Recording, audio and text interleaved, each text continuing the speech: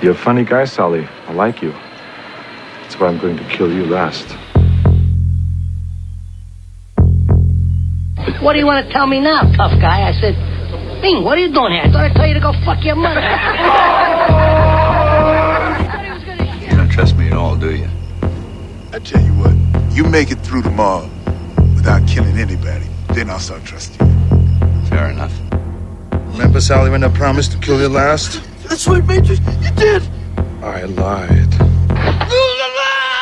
All right, this is another episode of Kill You Last. I'm Peter Garaci. I'm Alex Fisher. And we have with us in studio our guest, Gabe Dorado. Welcome, Gabe. Hello. What's going on? Nothing. Thanks for coming out.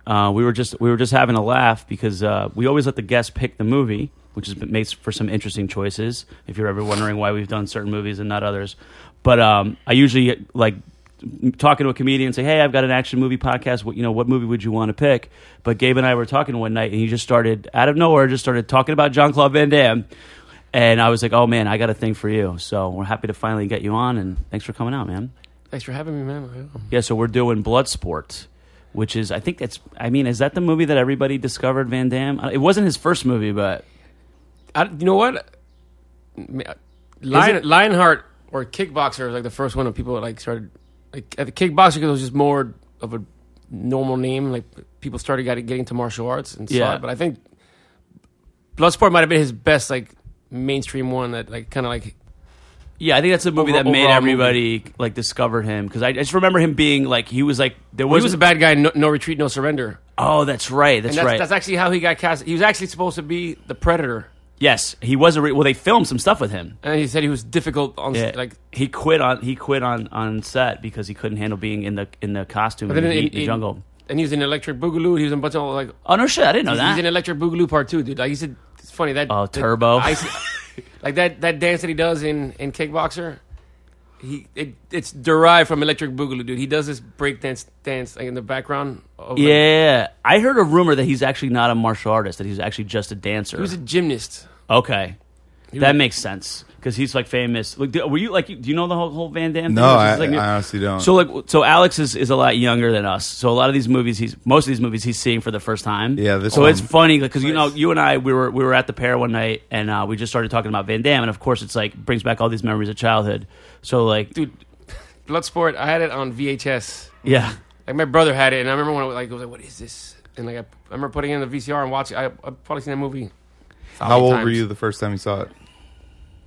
Like, I was actually good. What year did it come out? And that's say like 88, 87? I was about to say I was like 8-9 years old, dude. Like, yeah. Yeah, that's kind of the perfect age. It's funny because I think of Van Damme and Seagal as like second wave action stars. So I feel like Stallone and Schwarzenegger came out of the 70s basically. Yeah.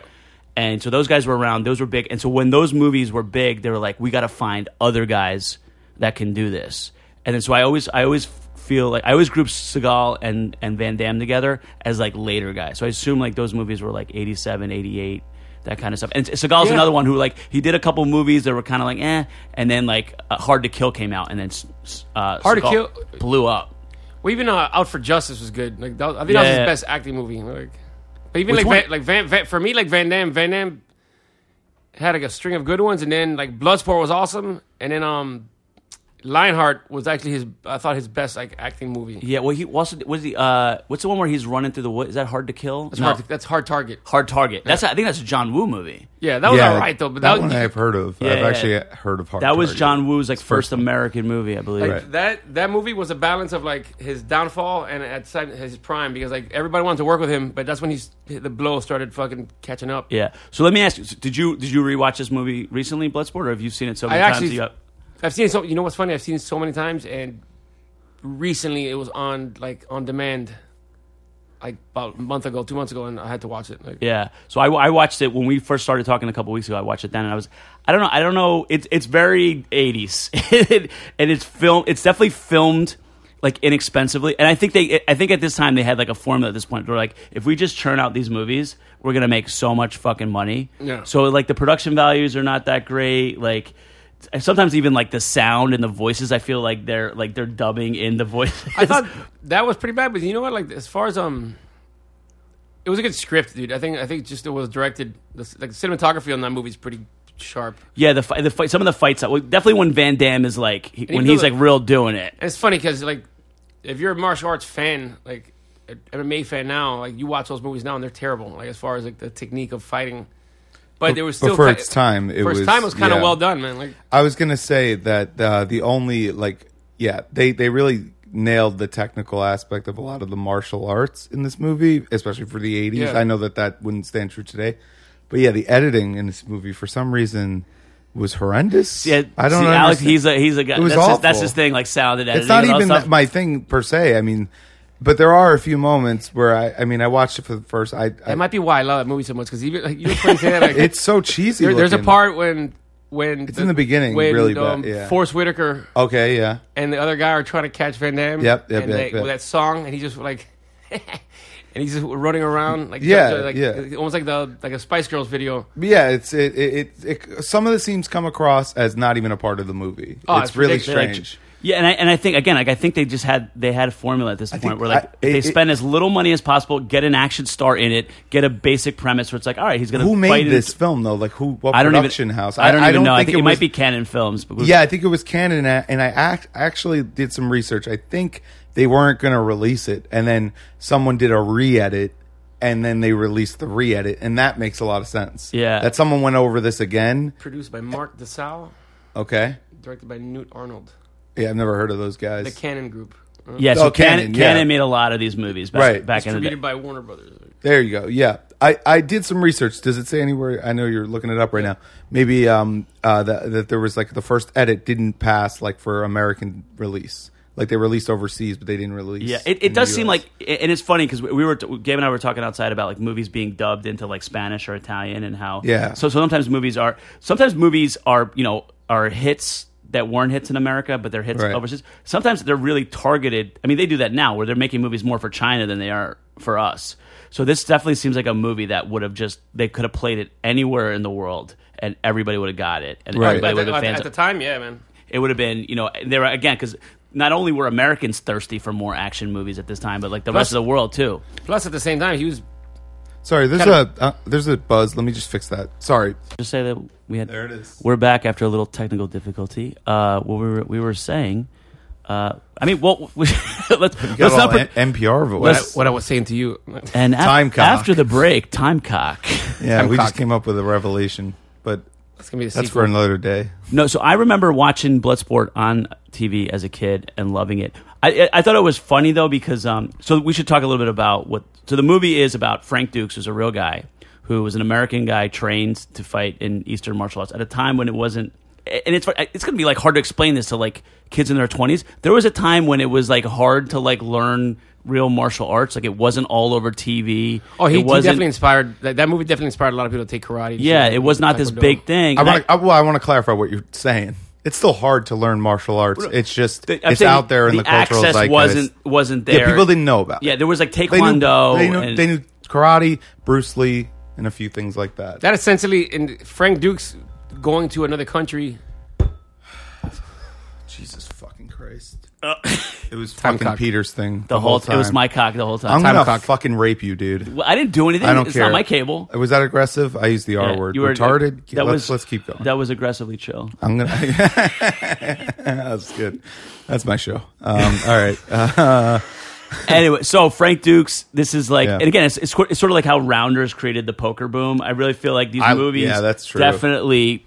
I remember being a kid being like, and I told the story on the pod before. It's like I signed up for like Master Shim's Taekwondo in Elizabeth, New Jersey, because I was like, well, I gotta learn how to do this stuff too. But so Frank Dukes is a real guy, military guy who fought in the Kumite, which is like this secret in Thailand, this secret martial arts tournament. What do you win if you win the Kumite? So strange. I don't know. I couldn't follow this movie. What do you win if you win the Kumite? So for you, it was like it's like the Kumite. You have to understand martial arts in general. Like, there was no MMA, right? So like that was like pre-MMA. Like that was like the best kickboxer from Thailand, the fucking guy that does the monkey shit. like from Africa. Like one guy like, just does monkey.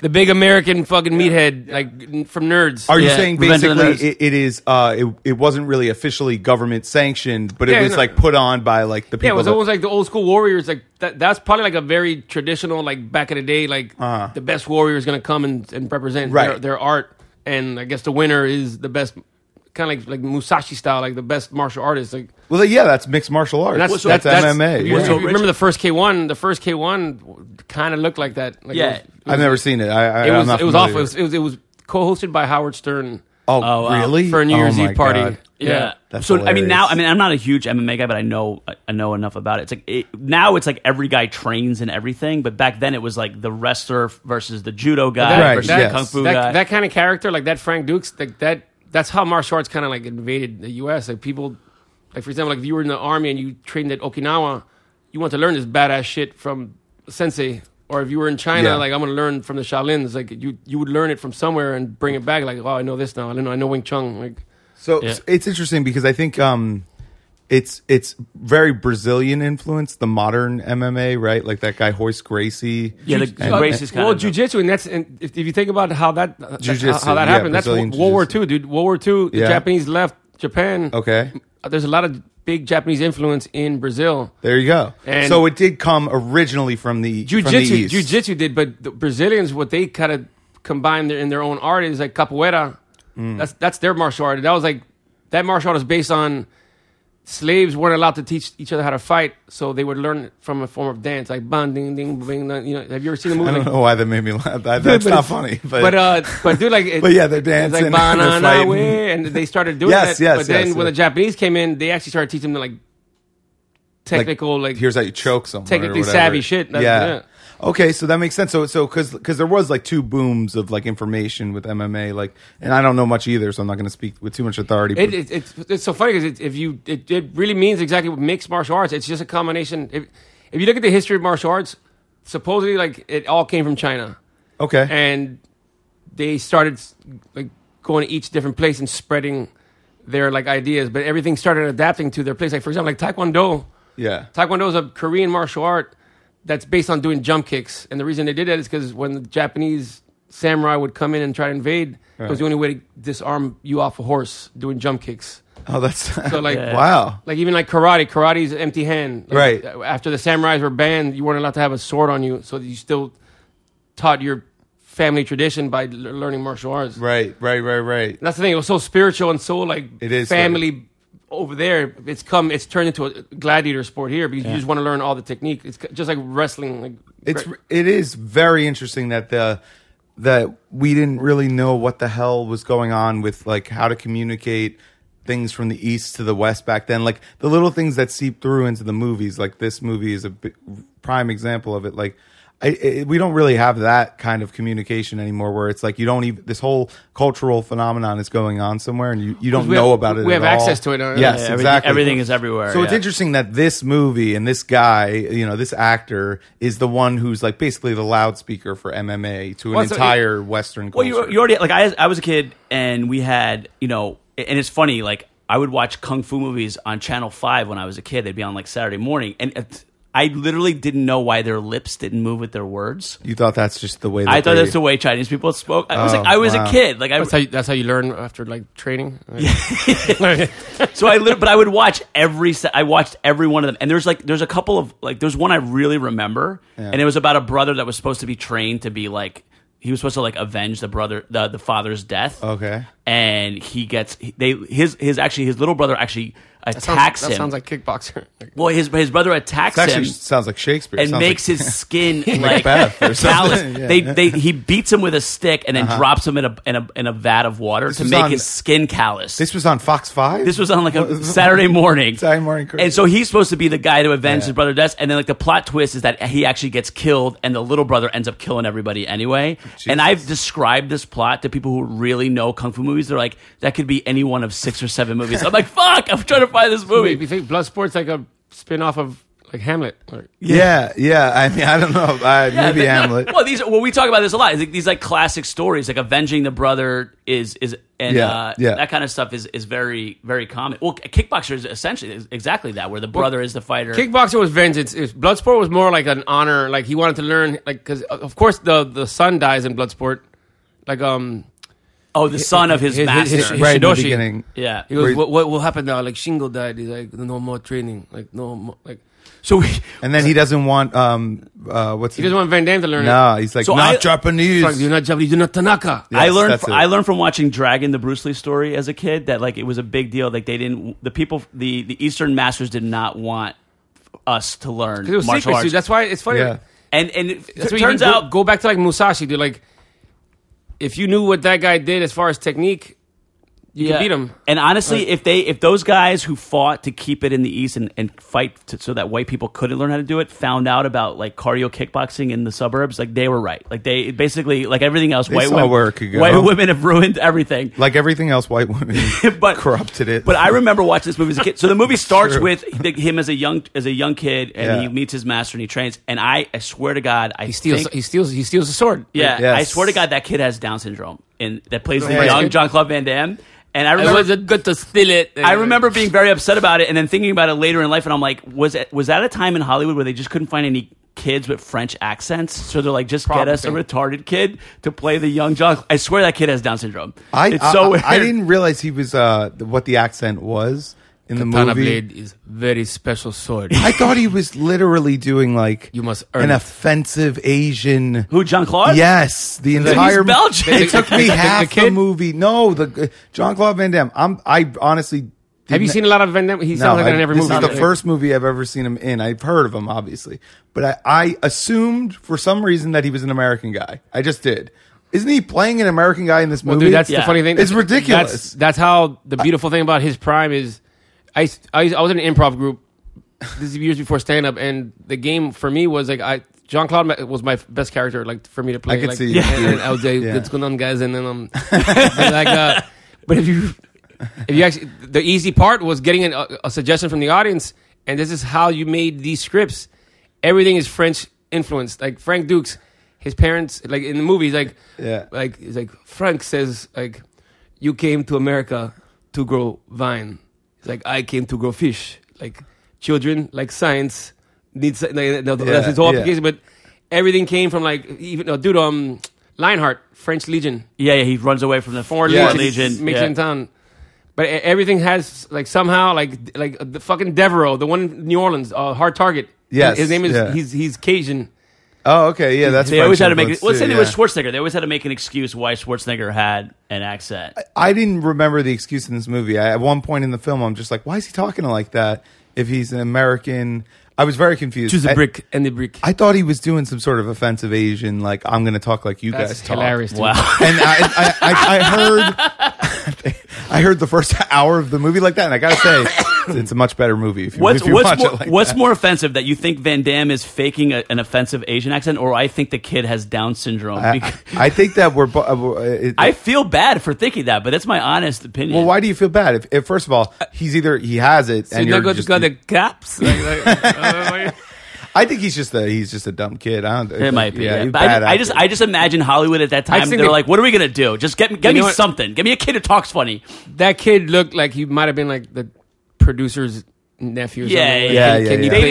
They didn't do a large casting call to try to find the young Frank. The acting in this movie is pretty bad. Well, it's so funny. So that kid looked more Jewish than French to me, dude. Like, what's funny in this movie is I know what you're saying. I know what's funny about this saying. movie. So you have Donald Gibb, who was Ogre in Revenge of the Nerds. So he had his moment where he was good at it. His Ray friend. Jackson. Yes, he was actually a good actor in this. Yeah. So he's funny, and he's really, and I think he does like Revenge of the Nerds beer or something. Well, he's Ogre. Like, but I'm saying like he like makes money somehow off these movies still, like 30 years later.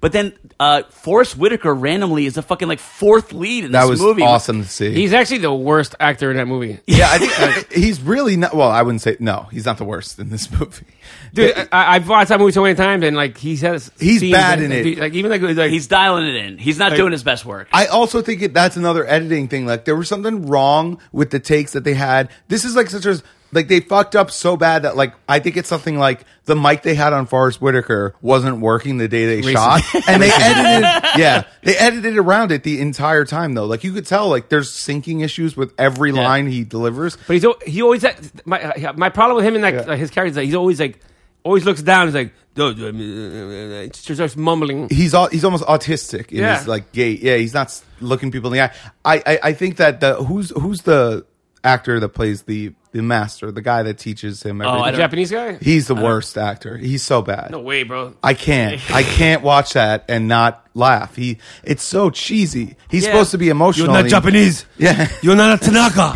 But his kid dies. He's like, he's crying, dude. Like, but he's a fucking samurai, bro. But that's the thing. But I think that's also a generational thing too, because like when we were like kids, like that was like it was like this mysterious, like honorable thing that you wanted to like.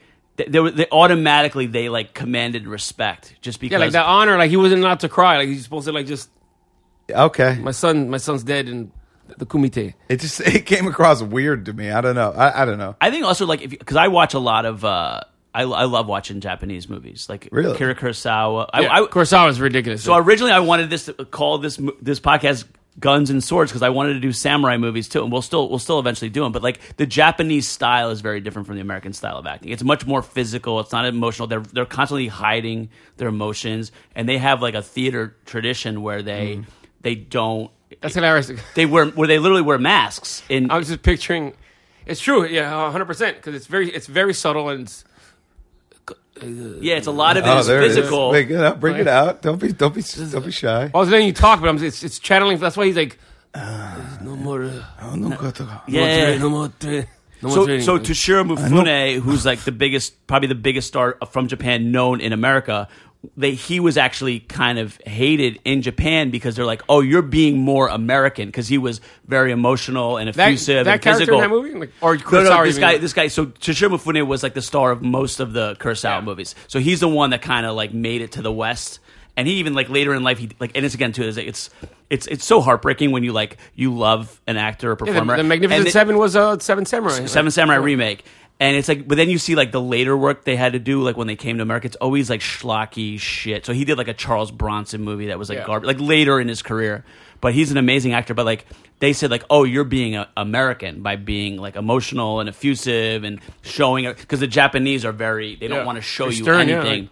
So I think also too, like I think that might be just your response to it because it's like in the 80s. It was still kind of fresh and new to us, even to see that stuff. Yeah. So we were like, "Oh my god, this is Asian people." No, and I don't mean it like that, but I mean like the cultural stuff that you're being exposed to it for the first time. It was mysterious. It was cool. Before that, you only knew like Jerry Lewis, dude. Like Jerry Lewis, who with the chopsticks. That's what I'm saying. I mean, that's why I thought he was doing an offensive thing because they've done it before in Hollywood, and they get with the buck teeth and the glasses. They used to on Gilligan's Island. There's an episode of Gilligan's Island where there's just an Asian guy and the whole thing is just there's an Asian guy as one of the characters, but it's clearly a white guy in like Asian accents and cast retards. Like, it's very offensive. This movie is well, and again, like when I saw the black guy crawling on the ground, like the one black fighter in this movie, I was like, oh man. Oh, the African one? Yeah.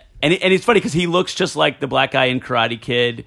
Like he did. There was always they always had they literally just had like a black guy. The black kid in Karate Kid is Wormser from Revenge of the Nerds. Yep. Yeah. These guys, they all were in these movies in the 80s together.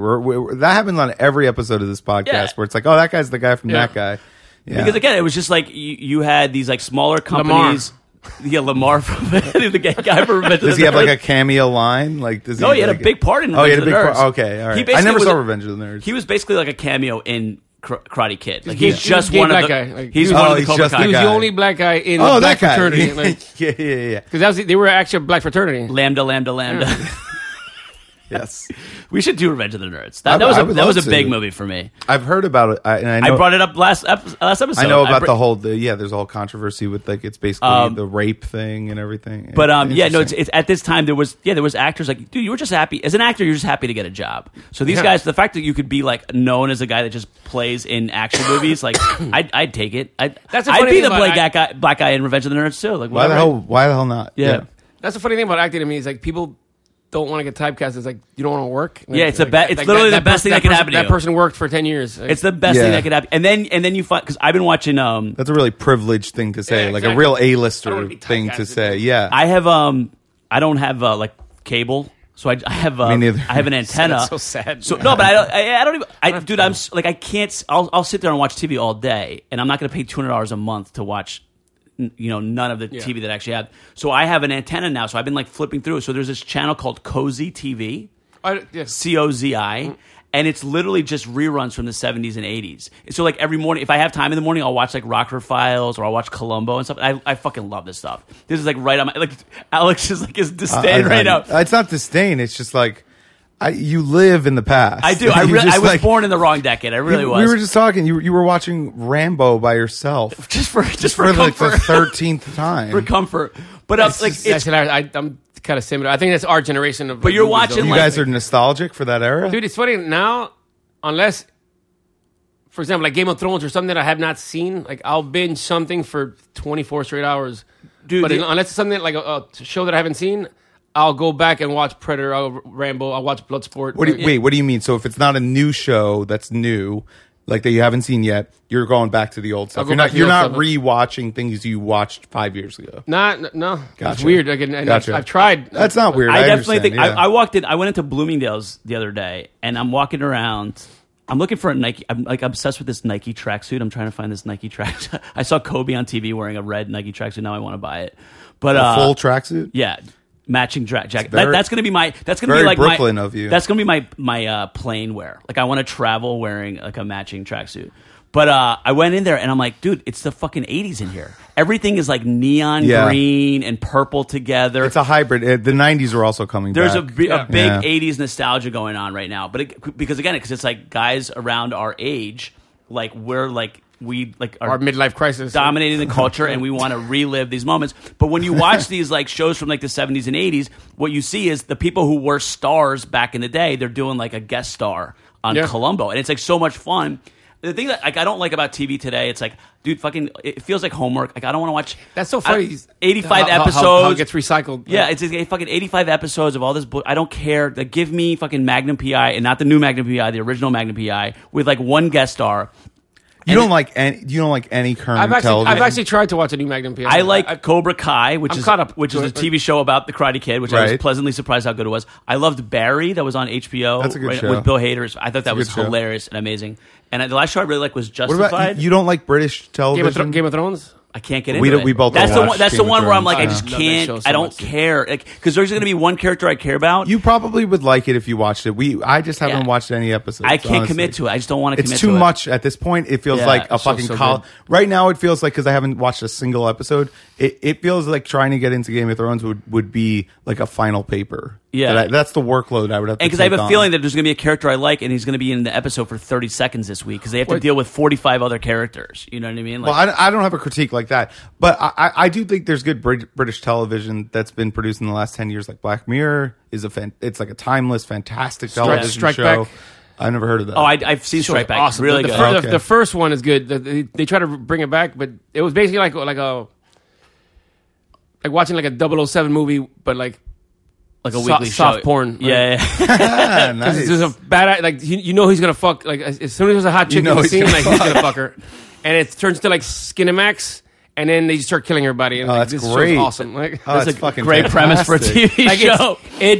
Van Damme would have been casted in it, like if it was like done in his prime, dude. Can we talk about Van Damme with the flexibility? Jesus Christ! That was his how thing, many man. gay men do you think this movie made? The splits. The splits. I think a lot of people realized they were gay watching. Dude, this I can movie. actually do a front split. There's no way because of Jean-Claude Van Damme. You could do that. I can't do the side. I can do the front though. Wow. Because I got obsessed that.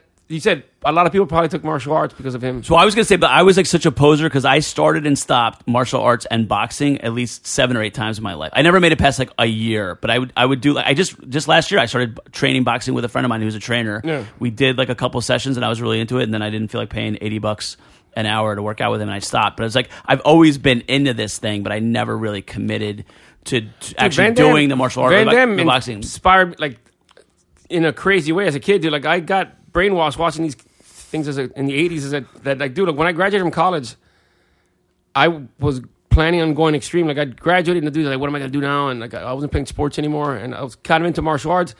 I was gonna go to China. Oh, I had researched it and everything. Like I was like, all you had to do is pay like $10,000 for like 6 months to live in the Shaolin Temple. Oh wow! And I was like, dude, I want to learn fucking from a badass and get my ass kicked, and I'll do like pure Van Damme style. You were really gonna do this, Yeah. And then what happened? I was living in Mobile, Alabama, and one of the guys that I served with is like, dude, train with Master Lu. And like he's a Shaolin monk that lives in. And I was like, yeah, right. Like in Alabama, there's 3 Shaolin monks that live in the U.S. Like this one lives in Mobile, and like, cool. And it's funny, it was right next to my apartment. Dude, I ended up walking. Got super into it. Like, So wait, so awesome. you were born in Cuba, right? I was born in Miami. But your parents My had parents- come no, from Cuba. Cuba, Miami's. Well, same you know, thing. I mean, I love. I say that all the time. That's I love North Cuba, dude. Yeah, I North Cuba. love Miami. I actually. So I grew up in Elizabeth, and I've always, and maybe because like Italians and like we're always around in Elizabeth. It was just a lot of Latin Americans. So I've always like. How loved, is that because of Italians? I'm saying the Italians that I grew up with Yeah. in that neighborhood. I was trying to figure out how to say this. Yeah, say it. It's just, you know, for some reason, like it's always meshed. I know so many guys, Yeah. Italian guys that are married to I see what Colombian you mean. I see what girls you or mean. whatever. In fact, I used to have like Colombian girls. I love fucking Colombians. You don't meet them in Manhattan. One day I asked Alex Carabano, who's a friend of ours, who's I was like, dude, where are the Colombian girls? He goes, oh, Jackson Heights. I was like, fuck, they're not in Yeah. Manhattan. They don't live because there's no Colombian community in Manhattan. But where I grew up, it was all like these beautiful girls that had just come from Colombia. But Yeah, you lost your place there. no, I was gonna say so, but like Miami. I've always like when I've gone there, like I love like the Cuban culture, the food. Yeah, just, like, yeah. There's something about and another thing too. I feel like a poser. I've never been to Latin America. I'm dying to go to South America, and I've never been. But from what I've been exposed to in Florida and New Jersey, I've always had an affinity for Latin culture. So because you were when we first started talking about Van Damme, you were saying that you grew up and then you went to school and you wanted to talk about like your life experience somehow tied in with your love for Van Damme. It's funny how that the one man show that I did. Well, I did like the thing. Like I grew up like loving like obsessed with like Van Damme movies, and that's probably why I got into martial arts. And then it was like martial arts always kind of part of my background. Like for say like I played baseball in college, my training in the off season was always martial arts. Like like a friend of the family that kind of did like the Frank Dukes style. Like he trained with the badass for years, and he was a 3rd-degree black belt. I would spar with this guy and train with him every summer, and he would beat the crap out of me. Like broken ribs, broken nose, but that would be my conditioning for baseball every year. That's Not not very hindsight, good. not really good. Like you weren't really, like, you came back. So you played college baseball? Yeah, That's so pretty So legit. you came back, and then it's fine. I quit my senior year, and then I just creature habit. I started kickboxing, and that's when I trained with a Shaolin guy, and that's how I met my buddy Max, who lives here now. I still train every once in a while. So that's the thing. Like when I had 3 things on my list, like as far as like what I want to do in my life. What was martial arts was like 3rd, move to New York was 2nd, and comedy or acting was 1. And I was like, dude, I already did martial arts. So now you're doing it. You're And- doing all 3, really. But the funny thing is, like the one man show was kind of an infusion of everything. Like the whole thing was my one man show was based on that. I was a Cuban guy who came on a raft, and with the hopes of becoming like a superstar. Yeah. And why? Because like I grew up like somehow these VHSs would show up on the shore in Cuba. And I would watch them, and I was like, that's how I learned English, from watching like Van Damme movies. Oh, that's not good. And then he doesn't speak English. So like on the very first scene, like it's an exaggeration. Basically, like most one man shows are like a sad catharsis of your life. Yes. Mine was like an exaggerated parody. Oh, that's great. So the very first scene, my uncle gives me a tire to swim over, and that's my birthday present. and then he gets killed. He gets killed right in the very first scene by the comunistas. And then he becomes like Obi-Wan Kenobi throughout my whole like one man show. So every time every time I was in trouble, he'd be like, "Oi, I'm in heaven, bro!" Like, and he would give me like something to do. So halfway through my story, my character goes to rock bottom. Like he basically, like the whole thing was I based it on a Greek structure like the Iliad, but I called it the Ilian because in Cardoyo, because I'm Cuban, get it, like the Iliad, like Elian Gonzalez. It's like triple meaning there. And then so the whole thing was I wanted his road of trials to go rock bottom completely. Yeah. Hero's journey. The hero's journey. We always talk about that. his guide ends up being my uncle that dies, ends up being his son that lives in Miami, and it's Pepe. Like it's the Americanized Cuban who becomes like my road, like my guide in the States. So he drives me from Miami to New York. Halfway through my story, I get fired. I have the worst audition ever. I break up with my girlfriend, and then I get my ass kicked. So whatever, like I end up in jail, and I have a vision there that tells me to go to a bar. And I worked at Thunder Jackson's at the time. It's like you're gonna go to this bar, you're gonna meet somebody special there, and that's how I meet my real father.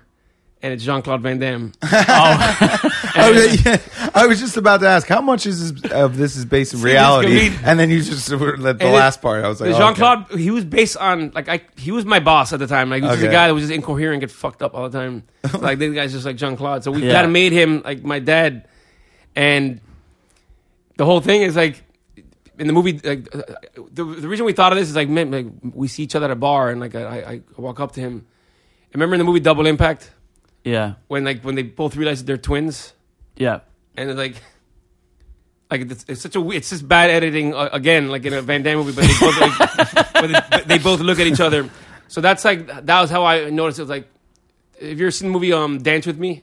No. It's with Cheyenne, who's like a famous salsa guy, and Vanessa Williams. And it's a good Cuban movie. It's about a Cuban guy who his father was Chris Christopherson. Oh. Did I say that right? Yeah. He was a dance instructor on a cruise ship in Cuba, and that's how he met. And like he meets him. So yada yada yada. Like basically, like I basically combined a lot of stories from movies. So in my story, my mother was a dancer on a cruise ship, and Jean-Claude banged her. So your dad. Like so that's the thing. I was like, so I wasn't even mad when I found out. And I was like, so in the scene, like we started having the same attitude. So I was like, oh my god, like it's you. He's like, oh no, it's you. And like, no, you're my father. He's like, no, like you, it's you, man. And he's wasted in the scene with them. And it's all so it's just back and forth. Like, no, it's you. So finally, I was like, oh my god, you're like my father. And we realized that like he ended up banging my mom. And the reason he knew it is because in the one man show, I was like, oh my god, bro, you're the muscle from Brussels. It's like, my mother's a big fan of you, like Vivian Ortega. And Jean-Claude like stops. He's like, what? He's like, the uva from Cuba. So my mom had a nickname too. Like he called her the grape from Cuba, like the mussels from Brussels. Like it was a cute little thing that they had. Yeah. So that ends up like my rock bottom, my Greek character. Like his mentor ends up being his real father, who teaches him how to get to Hollywood. So that's like the inflection point where he starts to. And it's funny because he has one more rock bottom after that. Like. What we started doing Cubanized movies of like Van Damme movies, and that's how he mentors me to get to Hollywood. Like we started remaking we remade Bloodsport, and we called it Brosport. Lionheart, we called it Elion Heart. Universal Soldier was Telemundo Soldier. So like I started doing all these movies, and then like that's like my character in the story, he gets like an ego. Just like Jean-Claude Van Damme did, like did this early success, had me going in the wrong direction.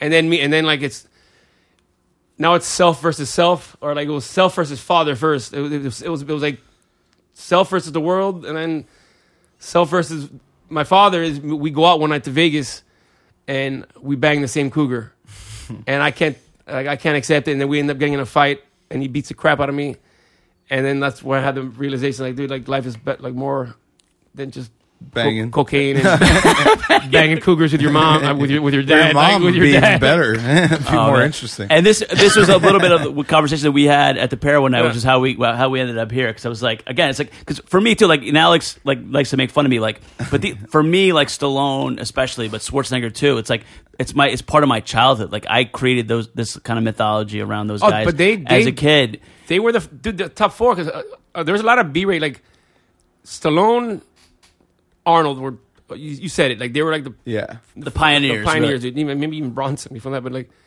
then you had Van Damme, you had Seagal, and then you had like a lot of like Jeffrey Speakman, like The Perfect Weapon. Like there was a lot of one-off movies. Like Jeffrey Speakman. So who's that? That's a good Perfect Weapon. You have to. Okay. So we were talking about this. His name doesn't sound very. I was talking about this like last night with somebody. It's like Temple. One thing great about the '80s too is like there was a lot of one-off movies. There was like a BMX movie. There'd be skateboard movies. So they literally made movies where a guy is like, you think he's going to be a star, but like that's his one Dude, that was a good movie. Like, Jim Cotta was another one where it was like this guy was like a gold medalist. Michael Dudikoff, bro, American Ninja. American Ninja, we eventually got to too. So it's like there was all these different like niche. They were trying to cash in on these ideas. Even the one about Brazilian. It's not jiu-jitsu. It's more about capoeira. Okay. What's this guy's name, dude? But it's called Only the Strong. Yeah, I remember. Somebody was asking me about that last night. Mark Dask. Mark, yeah, he actually just did a cool thing on the History Channel. It's about him doing the road of Musashi and training in all these places. Mark Dacascos. Something like that. Yeah. I don't even think I've ever seen that one. But yeah, there was definitely a lot of like niche movies where that's they were a terrible movie. We got to cash in on as far all as this shit. like the bad guy is so bad in that. It's funny. The bad guy in Only the Strong is the guy that Van Damme fights in Lionheart in the pool.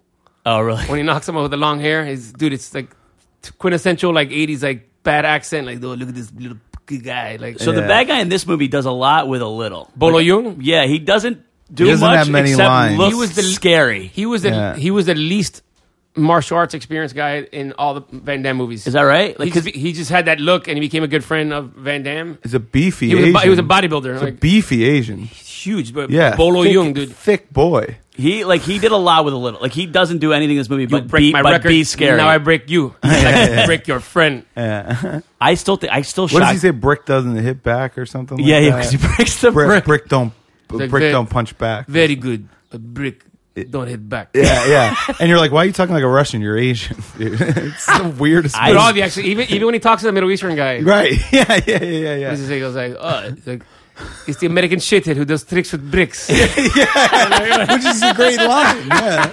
Oh, dude, you know who's my favorite guy in the movie? Is like the ratty like guy- the Asian, guy- the gambler the guy guy. Oh yeah. That guy's Oh, great. you good fighter, you dukes. And he puts money in his shirt, but then when it's okay, he takes the money back out of the shirt. Always got like a Yes. cheesy. Well, like it's weird. It's like, printed what shirt. guy is that guy modeled after? They like created a character like, oh, these guys the exist. Hong Kong gambler? These guys exist, and it's like these guys don't exist. This dude They don't- might. It's like I a don't know. ratty. I'm not Asian hanging out guy. in like It's weird. like gambling What dens about in Hong Kong. What about even like, when they walk in, like, okay, USA, and it's Yeah. like that weird looking Asian guy. He looks at Frank Dukes and Ray Jackson. Yeah. He's like, okay, USA. That's weird. Yeah. That was. I just watched it. So Oh, I do even their remember that. translator. Their translator is awesome in that movie. That guy, yeah, The little yeah. girl, is that who you were talking about? That's who I was talking about. Oh, they're talking about the actual. You were talking about the gambler guy. Oh no! I I was thinking. I was conflating the two. So sorry, it is the translator. I guy, meant the yeah. translator guy. He's like almost like. he's like the straight man in the movie. Like, Yes, but like his character is like. all right, he's like, Yeah. this is Hong Kong. He's like always scheming. Like it's just a weird. He comes at you He's from always a weird talking, like, angle. secret, like- yeah, like Asians don't do that. I don't know. It's to me. Who's it's all weird. stereotyping now? I am. It's a big continent. There's a lot of people. He's like a over there. Jewy Asian guy. That's It's exactly- It's very interesting.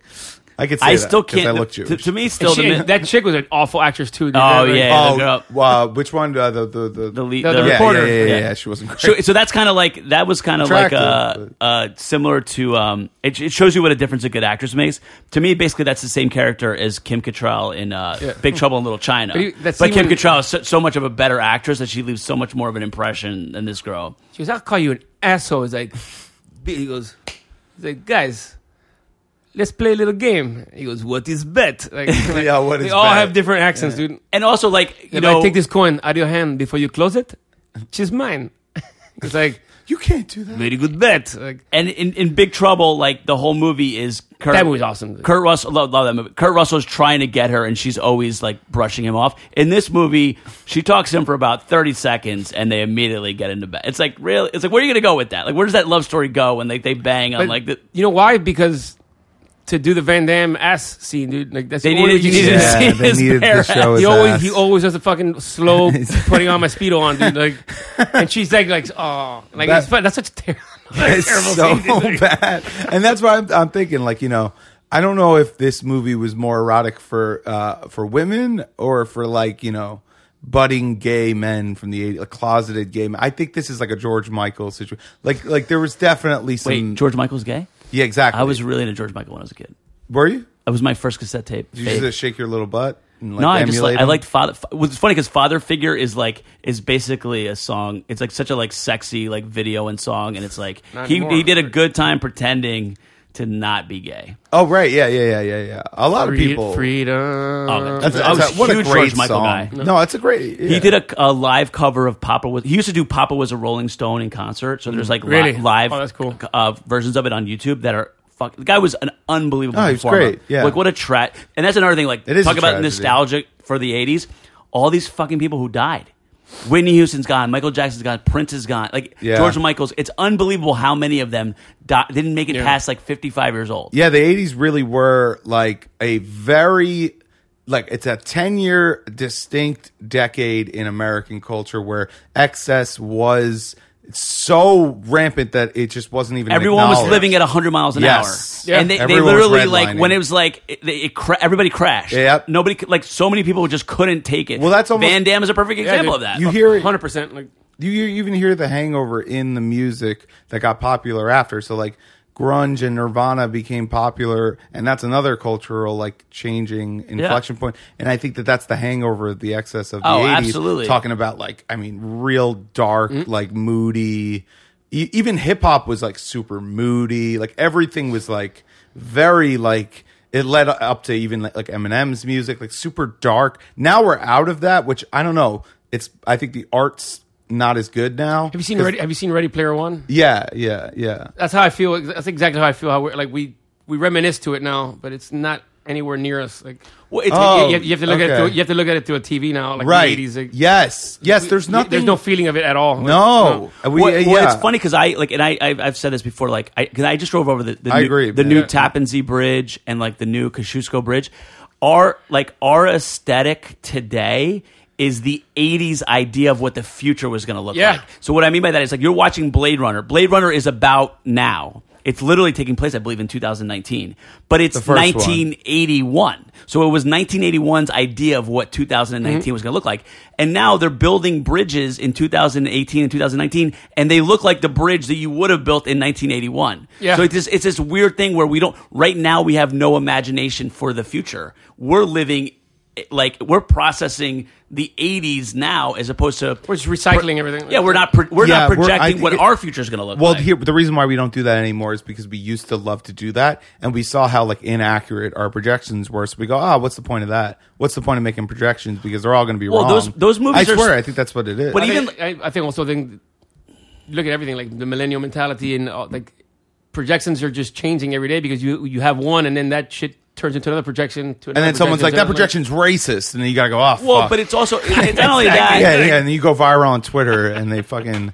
It's the world sucks, dude. But it's also just- like, if you look at like... everything's becoming generic. Those movies, like the You're right. science fiction, especially, like those movies were warnings. Like Blade Runner is a warning about like what things might happen if technology gets to a point where we become inhuman, where the human beings become inhuman because of the technology. It's already happening. And we're doing it. We're doing it. Like those movies are supposed to warn us, and instead it's like, oh, isn't that a great idea? Why don't we build cyborgs now? Like, why don't we have AI now? It's like you're not gonna stop human innovation. It's just I get it's it. driven by materialism and capitalism. I and just think it's like- interesting. It's like those again. The reason you could take a Greek myth Yeah. and make it into a movie in 2019 is Yeah. because the humanity hasn't changed. The story makes sense. Same arcade types, dude. Yeah, so it's like, but again, those stories are supposed to be warnings. They're like, this is what you should not do. Yeah. The reason it's a tragedy is because if you do this stuff, this is what happens.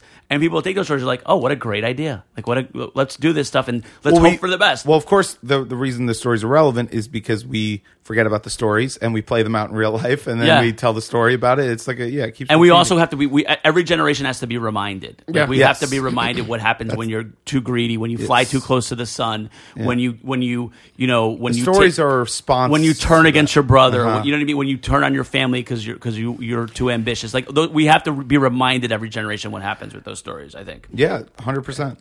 Big time. Even if you think everything's a remake of a remake of a remake, going back to the Greek structure and all that. Exactly. I think they're all lessons, man. That's why I even Yes. think like religion, like whatever religion you follow, you have those basic things to practice every day. Mm-hmm. I honestly think it goes deeper than religion. It's just like to maximize your human potential. Yeah, it's like a ritual for your life. I don't know. Yeah, I'm not putting that in a good way. Well, like for but- example, like Middle Eastern people, like they fast. Yeah. That's part of their religion. You think it's because for a spiritual thing, but fasting is like healthy part of your body. Like your body regenerates and like science wise fixes itself through fasting. So. Well, like they said, like a lot of like the Mosaic Law, like all the restrictions for Jews about what they're not allowed to like eat and stuff, and shellfish. cleaning. It was like it was healthier. The Jews wouldn't be exposed to like plagues and different diseases because they had all these ritual cleaning process that they did. This is how we're going to tie Easter to Jean-Claude Van Damme. Yeah, we are recording on Easter Sunday right now. Happy Easter. Happy Buon Easter. Natale. Think about it. Buona Pasqua. Buon Natale means the Jews Merry didn't want Christmas. the Jews didn't want Jesus to teach the secrets that they do in the temple, like which is how to meditate and like how to fucking clean yourself, basically how to clean your dick. Yeah. Terrible, dude. I don't know why. Clean that But dick. essentially, that's how Frank Dukes' master was. He didn't want the Americans to learn the Japanese ways, dude. Okay. It's an ancient story. That's what he's It's saying. an ancient story. Thank you, Jean-Claude Van Damme, Thanks, for teaching Jean-Claude. us all. This has been great, He's man. he's like Jesus. Yeah, it's never Jesus been do a said, split like that? it's never been said before, and it'll never be said again. Jean-Claude Van Damme is like Jesus, like only on Jesus. Easter Sunday. Only on- No, but Gabe, we've been trying to do this for a couple of weeks. I'm so glad you came out and did this. Me too, man. It's awesome. So Gabe, along with Kenny Warren, you guys run the Grizzly Pair, which is one of the hottest like comedy clubs in New York. You guys do a great job there. It's as good or better than most of the other comedy clubs in the city. So you guys are doing a great job there. Is there anything else? I mean, besides the club itself, is there anything you want to plug or? That's, I mean, just me, Van Damme. Hopefully, Keep on the lookout for John. hopefully, you know what my main goal was when I wrote that was that he sees my one man show and he wants to make that into a script. Oh, that would be so Oh, great. Has he how amazing acknowledged would that it? be? You haven't gotten anything yet? It's funny, man. That the main reason why I got into stand up was playing that show. Like I did that off Broadway for like a year and a half and playing a Cuban character for an hour. Like I'm Cuban, dude, and I was basically playing my uncle for an hour and a half, and it was exhausting. That's exhausting. So it felt cheesy because I was never really myself. Like, oi, what's up, bro, man? So I finally was like, Right. Unless I'll go to Jean Claude, I would have fun. Yeah. But I was like, man, I'd rather come from Gabe Dorado's point of view and not from that character's point of view. And that's how slowly, like, I just cold turkey started doing stand up. So you started doing stand up after the one man show run. And my whole goal was like, you know what? Like, I want to get really good at stand up to do the one man show again. And then I just got so immersed into the stand up world that I've never even looked back to That's it. another conversation we had that night because I did Well, how long the ago same was that? thing. I'm just That was curious. 2010. Like, Gotcha. yeah. Like 9 years ago now. Yeah. Yeah. That makes a lot of sense. That like because even in stand up when you're doing bits for not too long, but let's just say a the certain shelf life, long- you get you get stale. exhausted with the bit itself. stale I can until you- imagine like doing impersonations or different characters. I was like doing being the an same script over every and night. It over was again. exhausting. Dude, Yeah. yeah. That Well, must dude, Daniel Day-Lewis had a nervous breakdown. That's why he doesn't Playing do theater Hamlet, and playing yeah. Hamlet. Like, Right. Yeah. I understand that why like people think actors are prima donnas, but it is a weird profession Yeah, to but- be very good at. think about Like, Hamlet is a fucking. That guy's a disturbed character, man. Like, Right. And you go through that emotion every night, and that's gonna affect you. yeah. 100%. And they told Daniel Day-Lewis you'll never work as an actor again. That's when he hilarious. quit like the British Theater Company. That's so funny. Yeah, I mean, if it's meant to be, it's meant to be. You know. Yeah, And he said like I love Daniel Day-Lewis. He said I wanted to tell he's like I wanted to tell American stories. He goes I didn't want to redo these old ancient British things. I wanted to do Taxi Driver. Right. You know, which is funny because then he went on to work with De Niro, not De Niro, but with Scorsese a few times. So the Grizzly Pair. How many days a week? You guys every day? Every night. Every day, man. Like, Every day, man. That's great. And you guys got killer weekend shows for sure. I've been there a bunch. yeah, it's of been good, man. Our whole Yeah. we're not even satisfied. Like, our whole process with that place was You guys have really changed it up recently. our whole thing is we're like, let's see where it ends up. And Yeah. like, and any time that we've made progress, like, dude, no, we're not there yet. And it's funny because for a long time, like the other side, what they see like from like outward to in, Yeah. like, dude, these people, everybody must think we're doing so great, and we're doing pretty good now. But a year and a half ago, people were like already assuming like, man, you guys are crushing it. It's like, I think we're a little organized, and the quality's starting to spread. And it's just Right. fundamentals like that. The The Grizzly, shows are good. That's probably why the people shows are good now. thought that. The Grizzly Pair 3 years ago was the Wild West, dude. Yeah. like it was very Ronin. Like everybody had very rogue. Everybody like rogue, like producers. Yeah. nobody wanted to be affiliated with anything, and that all we did was create one flag, dude. Like, you just centralized. we just everything. we play for one team, and Right. And it's funny thing. Me and Kenny both have like a sports background, and that was our whole thing. It's like, dude, we play for one team, and I like Kenny. He's a good guy. very He's good guy, Very funny. and very loyal, man. And Yeah. and hard, dude. Hard. Like it's funny. I didn't realize he's older than me. I always thought he was younger. Black don't crack. But, Right? Yeah. But we both started stand up like kind of latish, and knowing that like is why we give it our best. Like there's something to be said about starting stand up after you've become a real adult. Because you have all these kids that are maybe they're really talented, but they don't see the amount of work that has to put in, dude. And not even that. Like, yeah, of course not that, but also like you'll get that in any job if you're 19. But like, they don't even know any business sense or just like anything. So babies in life, dude, 100%. Like, yeah, it's so easy to be a good comedy producer, like because the quality is such shit. Like, you know, you just look at a basic flyer on Instagram that someone puts together, and it's just like it's embarrassing. I just think so. It's pretty great to just organize what you guys have done there. It's obviously working. So. That's our whole goal is, and we call it the dojo, man. It's our whole fundamental. Van Damme, dude. So like our whole fundamental thing was like, dude, like that's where we want to get good at comedy. Like, and you notice that it's exactly what it is. It's a dojo as far as learning system. Right. When you go on the road, and you can handle an awkward situation that everybody that's from that town can't, because you've seen it so many times. And you're like, dude, the Grizzly Pear is it's funny. It's become a very good place as far as people go there to perform, and audience members go there to watch good comedy. But the basis of that place was like Thunderdome. Like you learn a very tough way. I call that like that strip of McDougal Street comedy headquarters. Like I'll go down even if I'm not on a show just to hang out like all the time. Like, that's like that's where you run into comedians. That's where you hang out. Because I think like as comedians, that's a big part of the job, dude. Again, with martial arts, it's like we're all lone wolves. We're all independent contractors, but we have to parlay every once in a while. Like the samurai have to get together every once in a while and have a conference. You know what I mean? And everything. The reason we have this podcast is because we met outside the stand one night and we just started talking about John Wick, and one thing led to another, and we did the podcast. And I love. Still haven't done a John Wick episode. We're gonna get. It's coming out. It's coming out. That's true, though. Awesome. Yeah, it's gonna be a good 7 days after I'm turning 40 on May 10th. Oh, by the way, I'll give you the details. I'm having a barbecue for my birthday. Cool. But May 17th is John Wick 3. I'm gonna be there. Fucking opening night. I'll go I'm to the super theater excited. with you. And then we should do an episode. I'm down. About that. Yeah. But yeah, no. should Like do to that. me, like one of my favorite parts of comedy is the hangout. Yeah. And just like McDougal Street, like that's. And what's great about McDougal too is like the audience is like they're there to see comedy. Oh so yeah, you get people who are like it's from everywhere, dude. They're excited. They've heard about the Cellar. They're in New York City. They're getting to experience. And I've said to people sometimes when I've done shows at the Pear, I'm like, people have told me, "Oh, that was better than the show we saw last night at the Cellar." It's funny. I got my selling pitch to people lately, and dude, the Cellar's awesome. Yeah, there's not even no one's Cellar debating that. Yeah, there's times that I have the exact same lineup. Yeah. But the only difference is Chappelle's not going to come to my show. Yeah. like the guy that opens for Chappelle is going to come to my show. The Cellar Right, is right. like it's on TV and blah blah blah, and people like celebrity and all stuff. But to me, it's like, and I always say this, and this is true. This is one of the things that brought me to New York. And what I love about New York, you can stumble upon something in New York City, and it'll be incredible. So I think people from somewhere, some other country, they stumble upon the Grizzly Pear. They go in the back room, they sit down, they watch the show, and they're like, "Oh my god, this is amazing!" I was like, "Yeah, that's a great New York City experience." It is 100%. And it's funny because even like if you think about it, the Pear is more like Boston Comedy Club like 15 years ago. exactly. Because even like they said Chappelle was there all the time, and you didn't really know Chappelle that well yet. Like you kind of knew him, but Yeah, like, and he would drop.